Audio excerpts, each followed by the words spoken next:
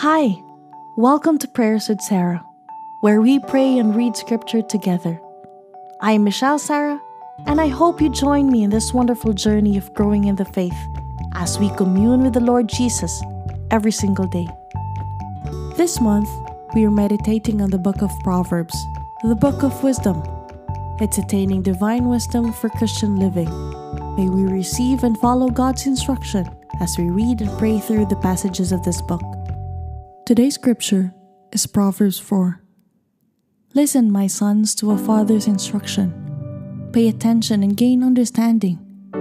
I give you sound learning, so do not forsake my teaching. For I too was a son to my father, still tender and cherished by my mother. Then he taught me, and he said to me, Take hold of my words with all your heart. Keep my commands and you will live. Get wisdom, get understanding. Do not forget my words or turn away from them. Do not forsake wisdom and she will protect you. Love her and she will watch over you. The beginning of wisdom is this: get wisdom. Though it cost all you have, get understanding. Cherish her and she will exalt you. Embrace her and she will honor you. She will give you a garland to grace your head and present you with a glorious crown. Listen, my son, accept what I say, and the years of your life will be many. I instruct you in the way of wisdom and lead you along straight paths. When you walk, your steps will not be hampered. When you run, you will not stumble. Hold on to instruction, do not let it go. Guard it well, for it is your life. Do not set foot on the path of the wicked, or walk in the way of evildoers. Avoid it, do not travel on it. Turn from it and go on your way, for they cannot rest until they do evil. They are robbed of sleep till they make someone stumble. They eat the bread of wickedness and drink the wine of violence. The path of the righteous is like the morning sun, shining ever brighter till the full light of day. But the way of the wicked is like deep darkness. They do not know what makes them stumble. My son, pay attention to what I say.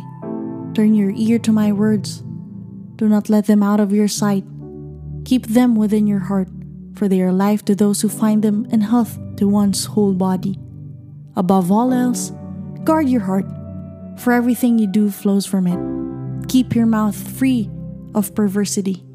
Keep corrupt talk far from your lips. Let your eyes look straight ahead. Fix your gaze directly before you.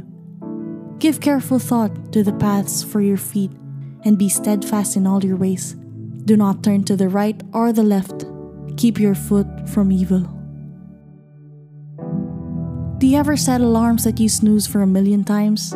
Or set a reminder for something that you'll eventually forget about? Well, that's how we are reminded to listen, remember, and obey God's instruction. That's how King Solomon has repeatedly urged us, not just encouraged, through this book to get wisdom and never lose sight of it. That's why the wisest man who ever lived on earth wanted his son to take wisdom seriously. And the same thing goes for us. Let's not snooze this reminder this time. We have been reading the benefits of wisdom since the first chapter, and we are not even halfway the long list. So, don't waste any more time and get wisdom. Read God's word. You won't regret it. Let's pray. Heavenly Father, forgive us for turning away from your word and for neglecting your instructions. Lord, cultivate in us a receptive heart to listen and obey to you alone. Help us delight in your word. Holy Spirit, help us understand the scriptures. Thank you, Lord. This is our prayer. In Jesus' name, amen. I hope you prayed that prayer with me. P.S. You may want to start studying the scriptures. It's more than just reading. It's digging deep in the message of God. Dig deep in God's word and let it take root in your heart. Thank you for joining me in Prayers with Sarah. I would love to hear from you too. So if you have stories to share, connect with me on socials. That's Michelle Sarah on Facebook, Instagram, Twitter, and YouTube. I hope you pray with me again tomorrow. Good night and God bless you.